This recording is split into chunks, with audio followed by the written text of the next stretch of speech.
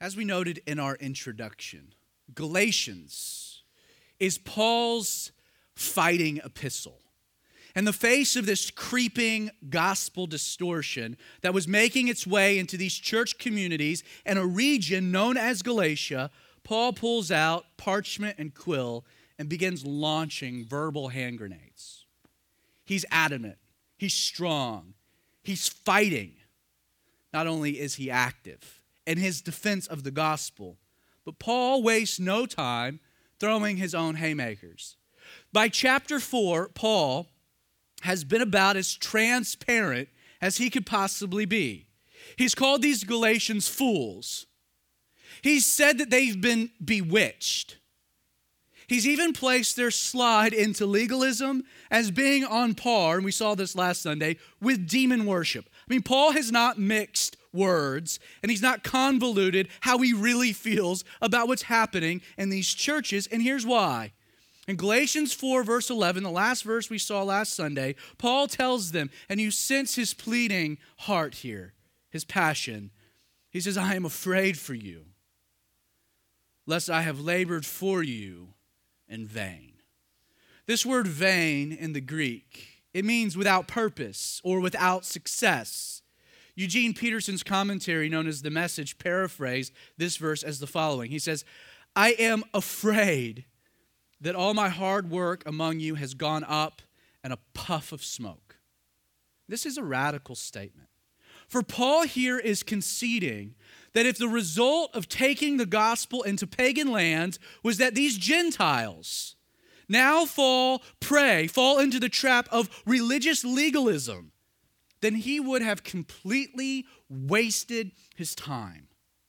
Paul's sacrifice, his suffering, his hard work to bring the gospel to Galatia would be for naught if religion supplanted the gospel. And here's why Paul feels the way he does.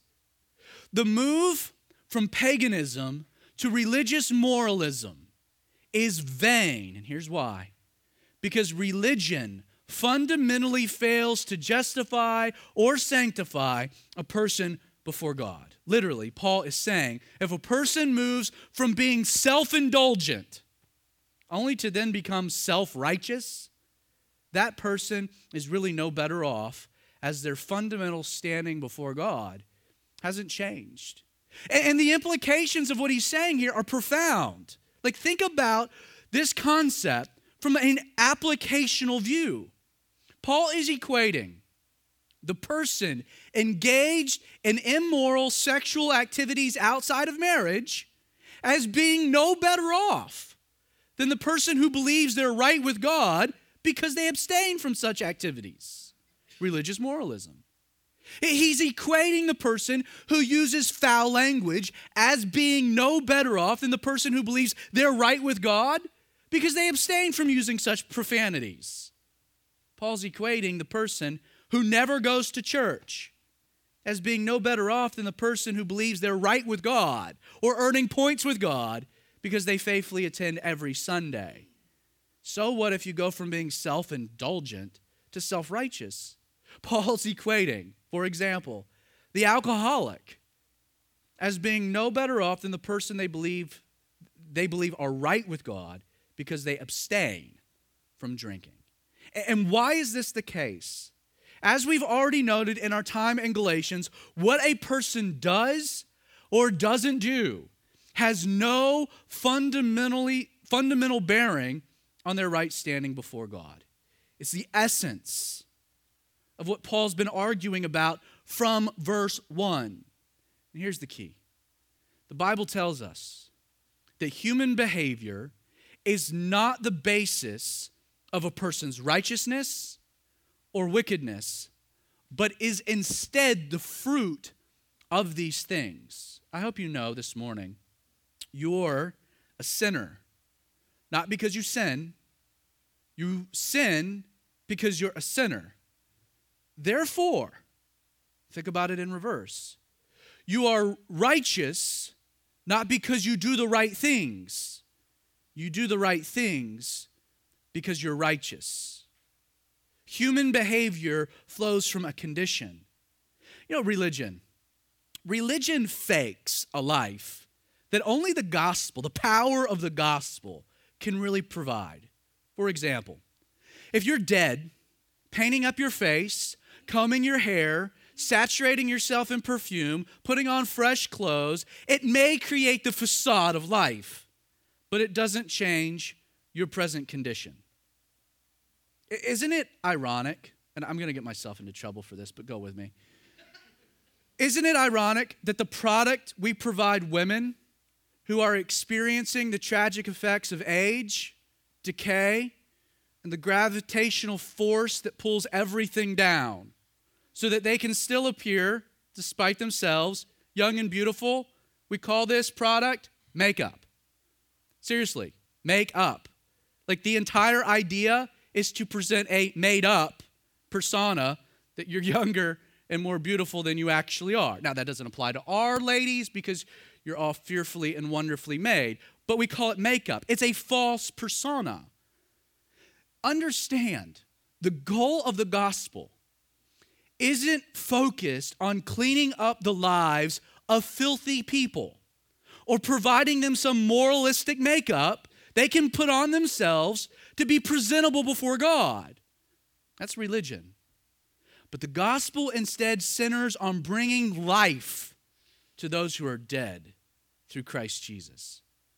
Instead of behavioral modification, the aim of religion, the gospel focuses on an internal transformation of one's constitution. You see, think of it this way. What a dead man needs more than anything, if he's going to avoid being buried 6 feet under the earth, isn't makeup, but resurrection.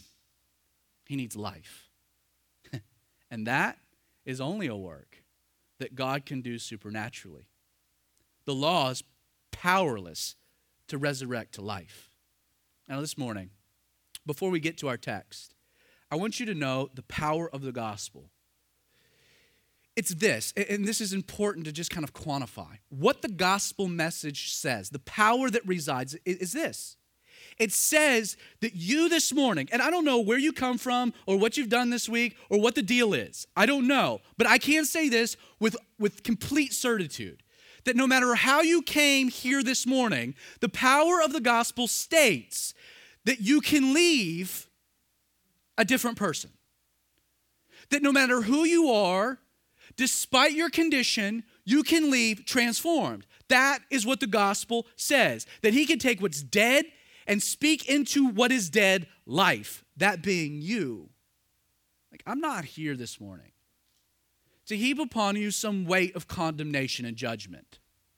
I'm sure you're already keenly aware how broken you are. And if you're not, there's little I can do for you anyway. I'm not here interested and peddling a set of religious do's and don'ts geared towards making you a better person. Honestly, who cares if you stop drinking, turn straight, or quit sleeping with your girlfriend only for you to die and then enter hell sober, heterosexual, and nookie deprived? Who cares? I did say nookie deprived, but we'll move on. I'm not interested this morning.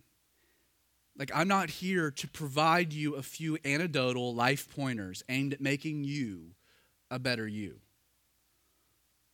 Honestly, there are much larger issues that you need to deal with than becoming debt-free, shedding those unwanted pounds, self-discovery, or learning to love yourself. That's weird. It's kind of a common big thing right now. You need to learn, the solution is you need to learn to love yourself. I hope you know that is no more a remedy to your emotional problems than masturbating or self-love is to your marital ones. Self-love doesn't fix you. It masks the issue. Instead, let me tell you why I'm here this morning and what we'll see in our text is that the gospel, it offers you not anecdotal self-pointers or laws or do's and don'ts. It promises you this. It offers you this. It offers you a radical encounter with the resurrected Jesus who, if you will allow, is more than willing this morning, before you leave, to change everything. That's the gospel. That's the power that Paul is defending, that he's fighting for, that he's adamant about. Verse 12. Paul says, brethren, I urge you to become like me, for I became like you. Now pause. Like that opening, clearly it's a transition, right? Brethren. He's going from fighting to just kind of toning it down, right? He's called them fools. Now he's toning it down. He said, you've been bewitched. Now he's toning it down. He says, you're worshiping deep. Then he pulls it down. And he says, brothers, brethren, brothers. Like, can't you hear the change in his tone? Whereas for the last 3.5 chapters, he's been bare-knuckle brawling with these Galatians. He's now pleading. Like, that's where he's at now. He's pleading. This word urge, it means to beg, to plead passionately. And as we'll see, no one pleads with another passionately unless you have a deep and profound love for that person. And what is Paul here begging them to do? He says, become like me, for I became like you. Now keep in mind, there had been a time when Paul had been exactly where these Galatians were heading.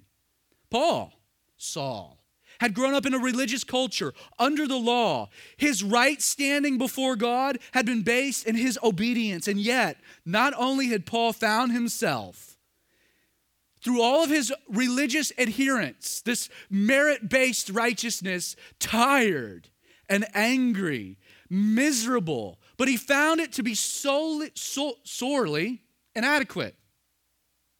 And then what happened? On the road to Damascus, he encountered Jesus, and everything changed. Philippians chapter 3, verses 4 and 9, Paul kind of elaborates on this point. He says, if anyone else thinks that he can have confidence in the flesh, I more than you. Circumcised the 8th day, the stock of Israel, of the tribe of Benjamin, a Hebrew of Hebrews, concerning the law, as a Pharisee, concerning zeal, I persecuted the church, concerning the righteousness which is of the law, I was blameless. But what things were gained to me, these I've counted loss for Christ. Yet indeed I also count all things loss for the excellence of the knowledge of Christ Jesus my Lord, for whom I have suffered the loss of all of those things. I count them as rubbish. Why? That I might gain Christ and be found in him, not having my own righteousness, which is from the law, but that which is through faith in Christ, the righteousness which is from God by faith. It fits totally with everything he's been saying here in Galatians. Paul is begging them to reject this notion of legalism, this legalistic lie that you can improve yourself, earn God's favor, knowing it only led to greater bondage. And Paul instead begs them passionately, reject that lie and walk in freedom. Walk in the freedom that I am walking in. That's what he's saying. He's saying, I became like you so that you could become like me. I rejected the law. I rejected this Judaistic traditions. I rejected it all. I found freedom in Christ Jesus. Now you're going to the law. Reject that. Come to freedom. Walk in grace. I've been where you are. I'm a better Jew you'll ever be. But for naught. Because I found and I encountered Jesus and it changed everything. Verse 12 continuing. You have not injured me at all. That means like to act unjustly or to do hurt. And Paul's making it known here that he's not speaking to them as strongly as he has been out of like some inner desire of being hurt or offended. You know, Paul had pastored these people. He'd spent time with these people. He'd suffered to bring the gospel. Other people are coming in, tricking them. There's this lie. Paul's just wanting them to know he's not upset because he's somehow taking all of these things personally. He says, you know that because of physical infirmity, I preached the gospel to you at the first. According to Acts 13, Paul originally, when he had come to the area, started in the coastal region, but probably contracted malaria. And as a result, had to move to higher elevations, that being Galatia, as a result of contracting malaria, which is what makes sense here. He says, you know that because of a physical infirmity, I preached the gospel to you at the first. I came to Galatia. Why? Because I had gotten sick. That's the only reason I had come there, because I had gotten sick. But he says in verse 14 that my trial, this physical infirmity, which seems to have affected his eyes, which was in my flesh, you didn't despise it, you didn't reject it, but you received me as an angel of God, even as Christ Jesus. What then was the blessing you enjoyed? For I bear you witness that if possible, you would have plucked out, literally means to dig out, your own eyes and give them to me. It's the same word you'd find, if you remember the four buddies bring their paralyzed friend to the house of Peter to present before Jesus, but it's a packed house. They can't get there. So what do? They carry the man up to the roof and they begin to dig out the roof to lower their friend down. Same word, to dig out, to pluck out your eyes. They love Paul. Like he's referring back to their initial encounter, and he does it for three reasons. Like he affirms God's grace in kind of an interesting way, doesn't he? He affirms that God had acted in a very natural way to supernaturally send Paul to Galatia. Paul was not intending to go to Galatia, but God changed the plan, made him sick so he would go there. It was all an act of God's grace. And while in clear pain, Paul had preached the gospel to them out of love for them. He recognized God's grace being demonstrated towards them. But then the third point that Paul's making is that these Galatians, they recognized God had sent Paul. They recognized Paul loved them, and they reciprocated that. Like they not only lovingly accepted Paul's message initially, right from the beginning, but they accepted him. They recognized the sacrifice he was making. They accepted him, as he says, as if he were an angel of God, a messenger of God, literally. As if he was Jesus Christ himself. Verse 16, have I therefore become your enemy? Because I tell you the truth, they zealously court you, but for no good. Yes, they want to exclude you, that you may be zealous for them, but it is good to be zealous, and good things always, and not only when I am present with you. After reminding these Galatians of their previous interactions and the demonstrated love that they had for one another, Paul now asks them, and you can hear it kind of just rolling off his tongue. I came, I loved you, I showed I loved you, you loved me. It was awesome. Have I therefore, because of everything I've been saying, because of my passion, because this is a fighting epistle, have I now become an enemy? Do you view me as an enemy? Has all those things been flushed aside? Now you see me as an enemy solely because, he says, I tell you the truth? Speaking the truth, even when it was hard to hear, was not evidence. It was not to be seen as evidence that Paul no longer loved the Galatians or was now in some way against them, resisting them. No, in fact, the opposite was the truth. Understand, real love is more interested in saying the hard truth than it is in keeping the peace, coddling emotions, or offending. Genuine love will even risk the very relationship itself if the person's well-being is at stake. Paul threw it all out there. I'm telling you the truth because I'm afraid for you. I fear for you, lest everything that's happened among you has been in vain, has been for naught. You see, Paul loved the Galatians enough to speak the truth, even when it didn't feel good or necessarily earn their approval. Which leads me to a question. Let me ask, honestly. Is church designed to always be a pleasant experience? Like, is that the purpose of church? To feel good? If it is, then I can promise whatever church you're attending is not presenting you the raw and honest truth. And is in all likelihood creating an environment where you're not actually growing.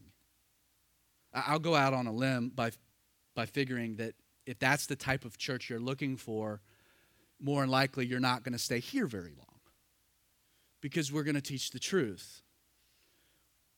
Whether it feels good or it doesn't, because we're more interested in spiritual growth and you becoming more like Jesus than we are in coddling emotions or placating to feelings. That doesn't mean the truth can't be said in love, but you know what I mean. Like more often than not, can't we concede this simple reality that there are truths about ourselves that we don't want called out? Like, can you be honest? You don't have to raise your hand like, amen, brother. But like the reality is that if you evaluate yourself, there are things about you that you know aren't right. That you don't want necessarily to be called out, like truths that maybe you would prefer to ignore. And yet if the Holy Spirit is working in your life, more interested in transforming you into the image of Jesus than coddling, then shouldn't there be times when what you hear at church, the truth, shouldn't be pleasant? Like more often than not, the truth, especially when it's about me, doesn't feel good. It's upsetting, sometimes offends, but it's still something I need to hear if I'm to grow, if I'm to mature. Like consider, why are you going to church? Is it to have your ears tickled, your lifestyle affirmed, or do you come to hear the raw and honest truth, even if it happens to be ugly, if it happens to be uncomfortable, if it happens to be challenging? If it's a mouthful to chew on. Notice Paul contrasts his desire to speak the unsettling truth with the Jewish false teachers who were peddling this anti-gospel in Galatia. Paul says, they, speaking of these false teachers, zealously court you, but for no good. They want to exclude you that you may be zealous for them. This phrase, zealously court you, it speaks to the motivation behind these false teachers and the message that they were preaching to the Galatians. The word means literally to affect or to woo. Paul is claiming that they were seeking to win their favor. See, instead of speaking the truth, which might offend, these men were framing the message in such a way that it would appeal to the largest audience possible. How does legalism manifest itself in today's churches? Like we talk a lot, have been talking a lot, the outlaw church model, the concept, we've been talking about legalism. But in a very practical way, how does legalism present in today's churches? Now, aside from the obvious, the Christian do this and don't do that sermons, you'll find in many of today's churches that legalism, it exists, it's vibrant, it's alive, but it's masked itself in more covert titles such as programs, initiatives, or campaigns. I did some research this week just to see what's out there. Apparently, this is very popular. I found it on a lot of websites. There is now the 90-day tithing challenge. I'm not making this up. This challenge presents this. You tithe 10% of your income for the next 90 days. And if you don't see God work in a profound way, then we'll refund your money. Seriously, it's a big thing right now. I found one church that even provides on their website a tithing calculator to help you figure out what 10% of your income is. If it's hard for you to figure out what 10% of your income is, I'm just going to leave that there. There's another campaign. Churches are doing this. It's interesting. Operation Andrew. Have you heard of it? 6 weeks before Bring a Friend Sunday, have your church write the names of all the people they want to invite to church on their Operation Andrew cards. And in the following weeks, get everyone together and pray this simple prayer. Open my eyes, open their hearts, open my mouth. That's cool. It's a great prayer, I guess. And then invite your friends to church. And then there's a whole like this thing put together of what the pastor should say and the organization that should be in, because that'll grow the church. Operation Andrew for a church that's not growing. There is the porn-free 30-day challenge. You can sign up to receive 5 emails over the next 30 days, all designed to keep you on track and help you break loose from your porn addiction.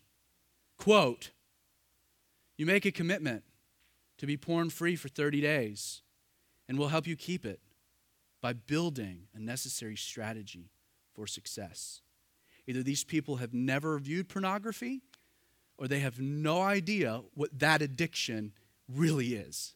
5 emails. That's the solution. Aside from these, you'll find the Read Your Bible in a Year, campaign. Get people in the Word, right? The 30-day prayer challenge.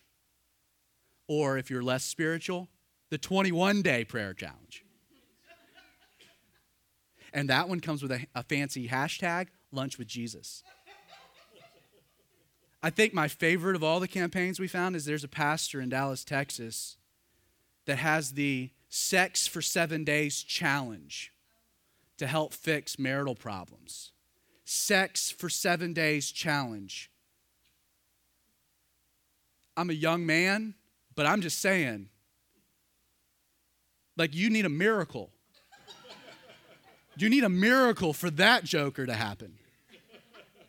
Stamina or Viagra, I don't know, but you're going to need help with the Sex for 7 Days challenge.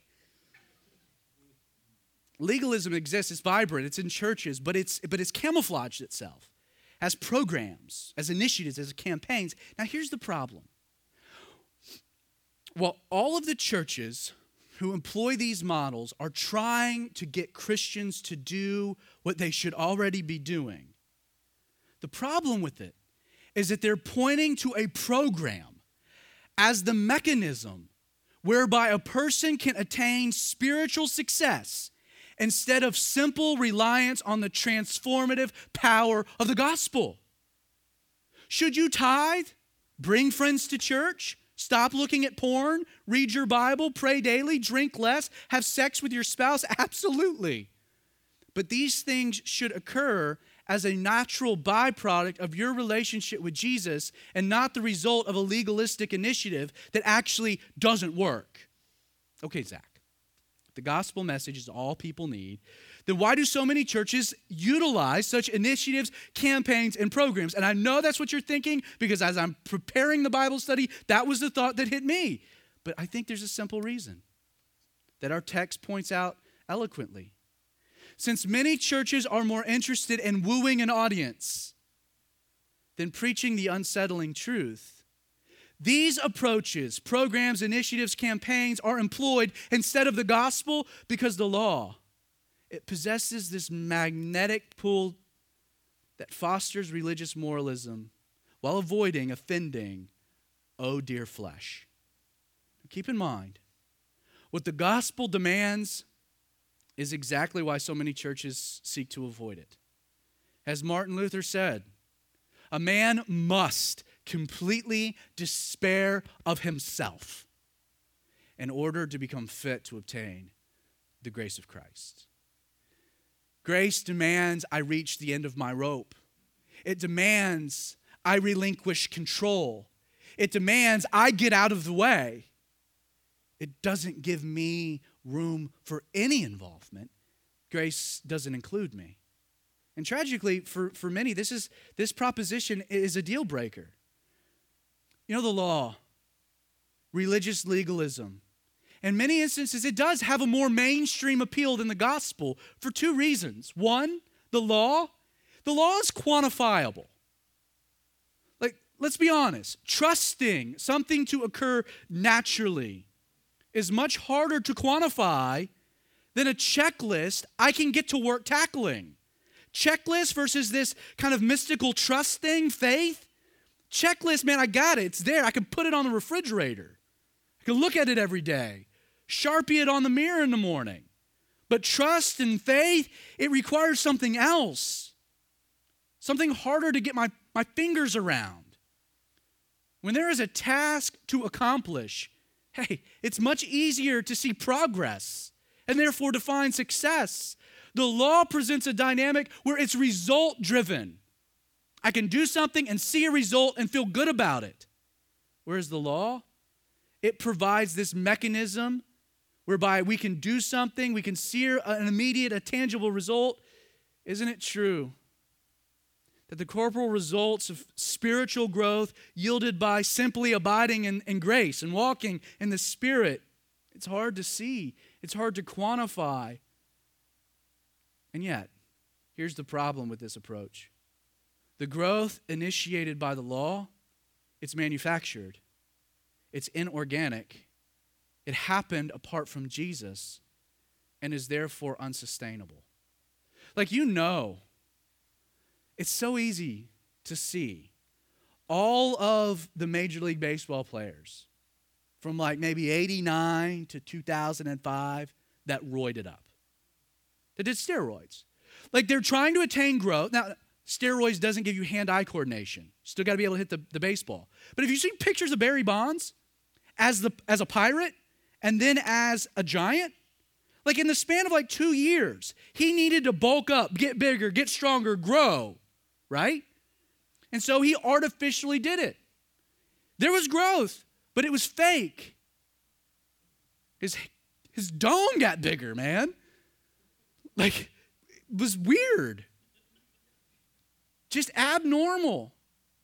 And that's what the law does. It creates an abnormal growth. But you know the guys that have been off steroids for a while, because what happens? If they're still alive, a lot of them have died. It's the untold story. But they have this growth, and then what happens? After they stop using steroids, the growth goes away. Why? Because it was fake. It wasn't real. The law wants to give you the PED, man. Bulk up. And yet, don't legalistic people, they act like they're on steroids. They're short-tempered. They're angry. They walk around church big and bad. Seriously. Their head grows too bigger than their body. They're compensating. See, the law, it manufactures growth. It's inorganic. It happens apart from Jesus, and it can't be sustained without killing you. Church growth. Let me give you an example of how this practically applies. Church growth.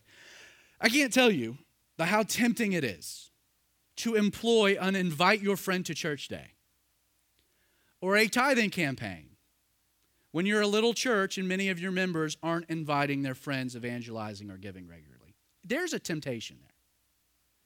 You look at the finances and you're like, so few people give regularly. What if we did something like that? Or no one's invited. We could do this. Like that. There's the appeal there.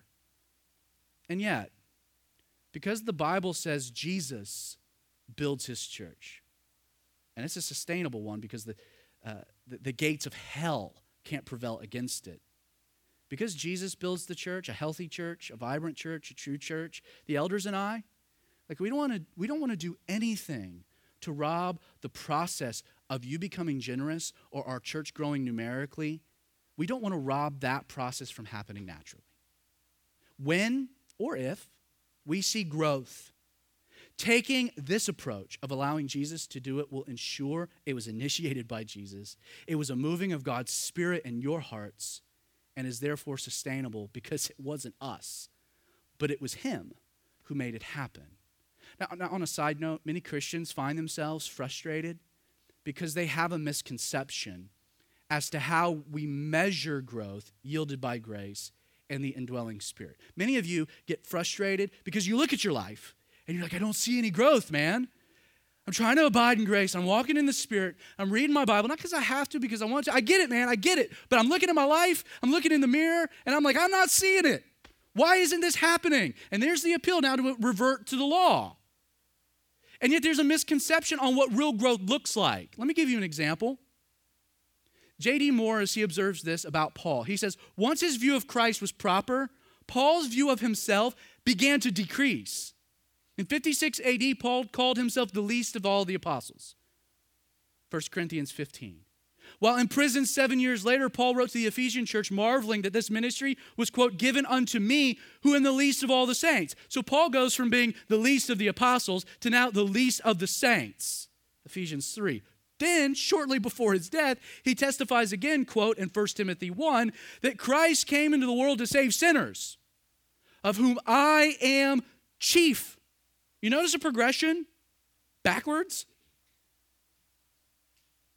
I'm the least of the apostles, but I'm still an apostle, man, unlike the rest of you guys.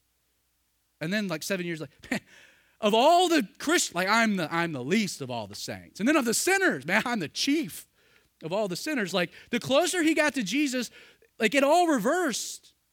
John Morris, he says, as Paul grew, his evaluation of his worth decreased. As one draws closer to the light, he is able to see more clearly his own unworthiness. You know why we keep the lights dim? We're in a warehouse. That if the lights were real bright, it's kind of dirty. Hate to break that to you. Like, we keep the lights low so we don't have to clean a lot. Like, if it was those fluorescent, migraine-inducing lights, man, you'd be like, this place is gross, dirty. Why don't they clean? So we keep the lights low so we don't have to. Don't ever buy clothes based on the evaluation of the mirror in the changing room at the department store. They mess with those mirrors, man. Like, I'll buy a shirt and this ain't there no more. And then I get home, I put it on, I look in the mirror in my bathroom with those bright lights, and I'm like, oh, man. That's false advertisement. That mirror, I knew it. Closer you get to a mirror with the brighter the lights, the more your blemishes come out, right? That's why restaurants, nice restaurants that are supposed to be romantic are like only candlelit. And so you're sitting there and you're like, man, I forgot how beautiful she was.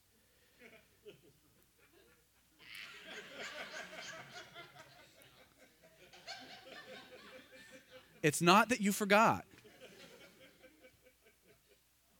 It's that she still is beautiful.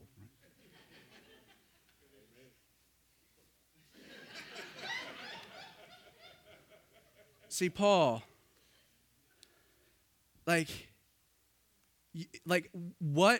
how should you feel if you're growing? Terrible. Really. The closer you get to Jesus, the more you look at yourself and you're like, I am so unworthy. If you're feeling good about yourself, you're not in grace and you're not walking in the Spirit. If you're feeling good about Jesus, you are. The law is all about making me feel good. When grace is more interested and about me enjoying God's pleasure. The other part of the law is that the law, in addition to being like where I can quantify the results, the law has an appeal because it's gratifying. It really is. Because the law affords your involvement, it enables room for you to feel good about your accomplishments. Whereas, the gospel, it removes you entirely from the picture by placing the onus on the complete work and righteousness of Jesus and not you. The law affords you the opportunity to take credit for your moral advancements. Let me give you an example of how this works. Here's the problem with the Read Your Bible in a Year and the 30-day prayer challenge, things like that. Even if you can actually follow through, so you do read the Bible in an entire year, which is reading a lot, by the way. Success, achieving that, the irony is it doesn't actually change your heart about the Bible or prayer, for that matter, which it intends to do. Like, it instead has the opposite effect because this is how it works. It galvanizes you against these disciplines happening organically. Because it's a work not motivated by love. I committed, man, to reading the Bible in a year, and dadgummit, I'm going to do it. I'm going to plow through numbers. I don't get any of it, but I'm going to work my way through it. And then you're getting yourself through, like Proverbs, man. I was jamming on Proverbs. That worked for me. But man, then I got to Isaiah and Jeremiah. Ezekiel's a weirdo, man. I'm just, man, and I missed a couple days, so I had to take an afternoon. And I power read 10 chapters. I don't know what. It was a blur. But I did it. And then, man, December 31st, I read that last chapter of Revelation, man. It was terrible. And I am so sick of reading this thing. You know what people who do the 1-year Bible reading don't do in the next year? The 1-year Bible reading. Because they're like, I'm tired. I'm wore out. That's not the purpose. It's not the point. It shouldn't be a chore or an obligation. It should happen out of a love for Jesus. Ultimately, the reason many churches use programs instead of the gospel boils down to the reality that the law is self-aggrandizing. Paul, if you look, he continues by explaining these approaches occur, quote, for no good reason, for no good, because, quote, they want to exclude you or to shut you out from the real power of the gospel, that you might be zealous not for the gospel, but instead for them, literally dependent on them. Sadly, many of these programs are a trap because they demand dependence on the program or a new program as opposed to dependency on Jesus for their sustainability. You know, 80% of men who attend a Promise Keepers conference fail to remain pure within the first 30 days of making their promise. That's the truth. And yet that's kind of the design, because the act of making a promise, knowing you're going to break the promise, it creates the demand to go back to the Promise Keepers conference. Why? Because I need to make another promise to renew the failure of the previous promise. Like, it's why establishing for yourself an accountability partner isn't a biblical remedy to overcoming sin, because it's causing you to be dependent on another sinner and not Jesus. Now, that doesn't mean you shouldn't have friends in your life that point you to Jesus, but looking to some other human being to help you fix you is just stupid. And it doesn't work. It fails. Verse 19, we'll wrap it up. Paul says, my little children. Oh man, he's getting tender. For whom I labored and birthed. Again, until Christ is formed in you. I would like to be present with you now, to change my tone, for I have doubts about you. We'll get to some of the particulars of what he's saying next week, but like many pastors, like Paul is evaluating these Galatian churches, and he's honest. He's honest that he had serious doubts about them. And you know what? I understand this perspective. Like, it's so easy to consider why it is that we, Christians filled with the Holy Spirit, filled with the power of God, end up behaving more like our culture and not like Jesus. Why aren't we as generous as he? Why aren't we as concerned for the lost as him? Why isn't there a passion for prayer in me or within us? Or why sometimes our time of worship feels stale? Isn't he worthy? Like, if we're called to love one another, then why are the events that we put on aimed at relational development poorly attended? Or setting aside an hour and a half to make church a priority so difficult? It's just an hour and a half. And it's in these moments, whether it's the pastor evaluating things corporately or each of us looking at ourselves introspectively, that the law, it comes behind us and it begins to whisper into our ear the lie that it can help. Man, I should be praying more. Why am I not praying more? And it's the law that says, I can help. The 21-day prayer challenge. Or if you're like, I know this porn addiction is so counter to the life Jesus gave me in Christ, that he's supposed to be setting me free. Why am I dealing with this? And the law comes behind you and it says, hey, there's 5 emails that can help. You just need a better strategy. The law. For us corporately, it presents a lie. For us individually, it presents a lie. Because what does the law want to do? It wants to rob us from the power of the gospel. So we come full circle. What is that power? That you can leave this morning changed. How? An encounter with Jesus. Paul says that the only remedy is for Christ to be formed in each of us, which is only possible through his grace. There's nothing you can do to make that happen. Resurrection is a work of God, not a work of the law. The goal of the gospel and the reason Paul heralded the truth was that the ultimate solution to our spiritual life and our spiritual growth, our spiritual development is not more of you, it's less of you, and much, much more of Jesus. No matter where you are this morning,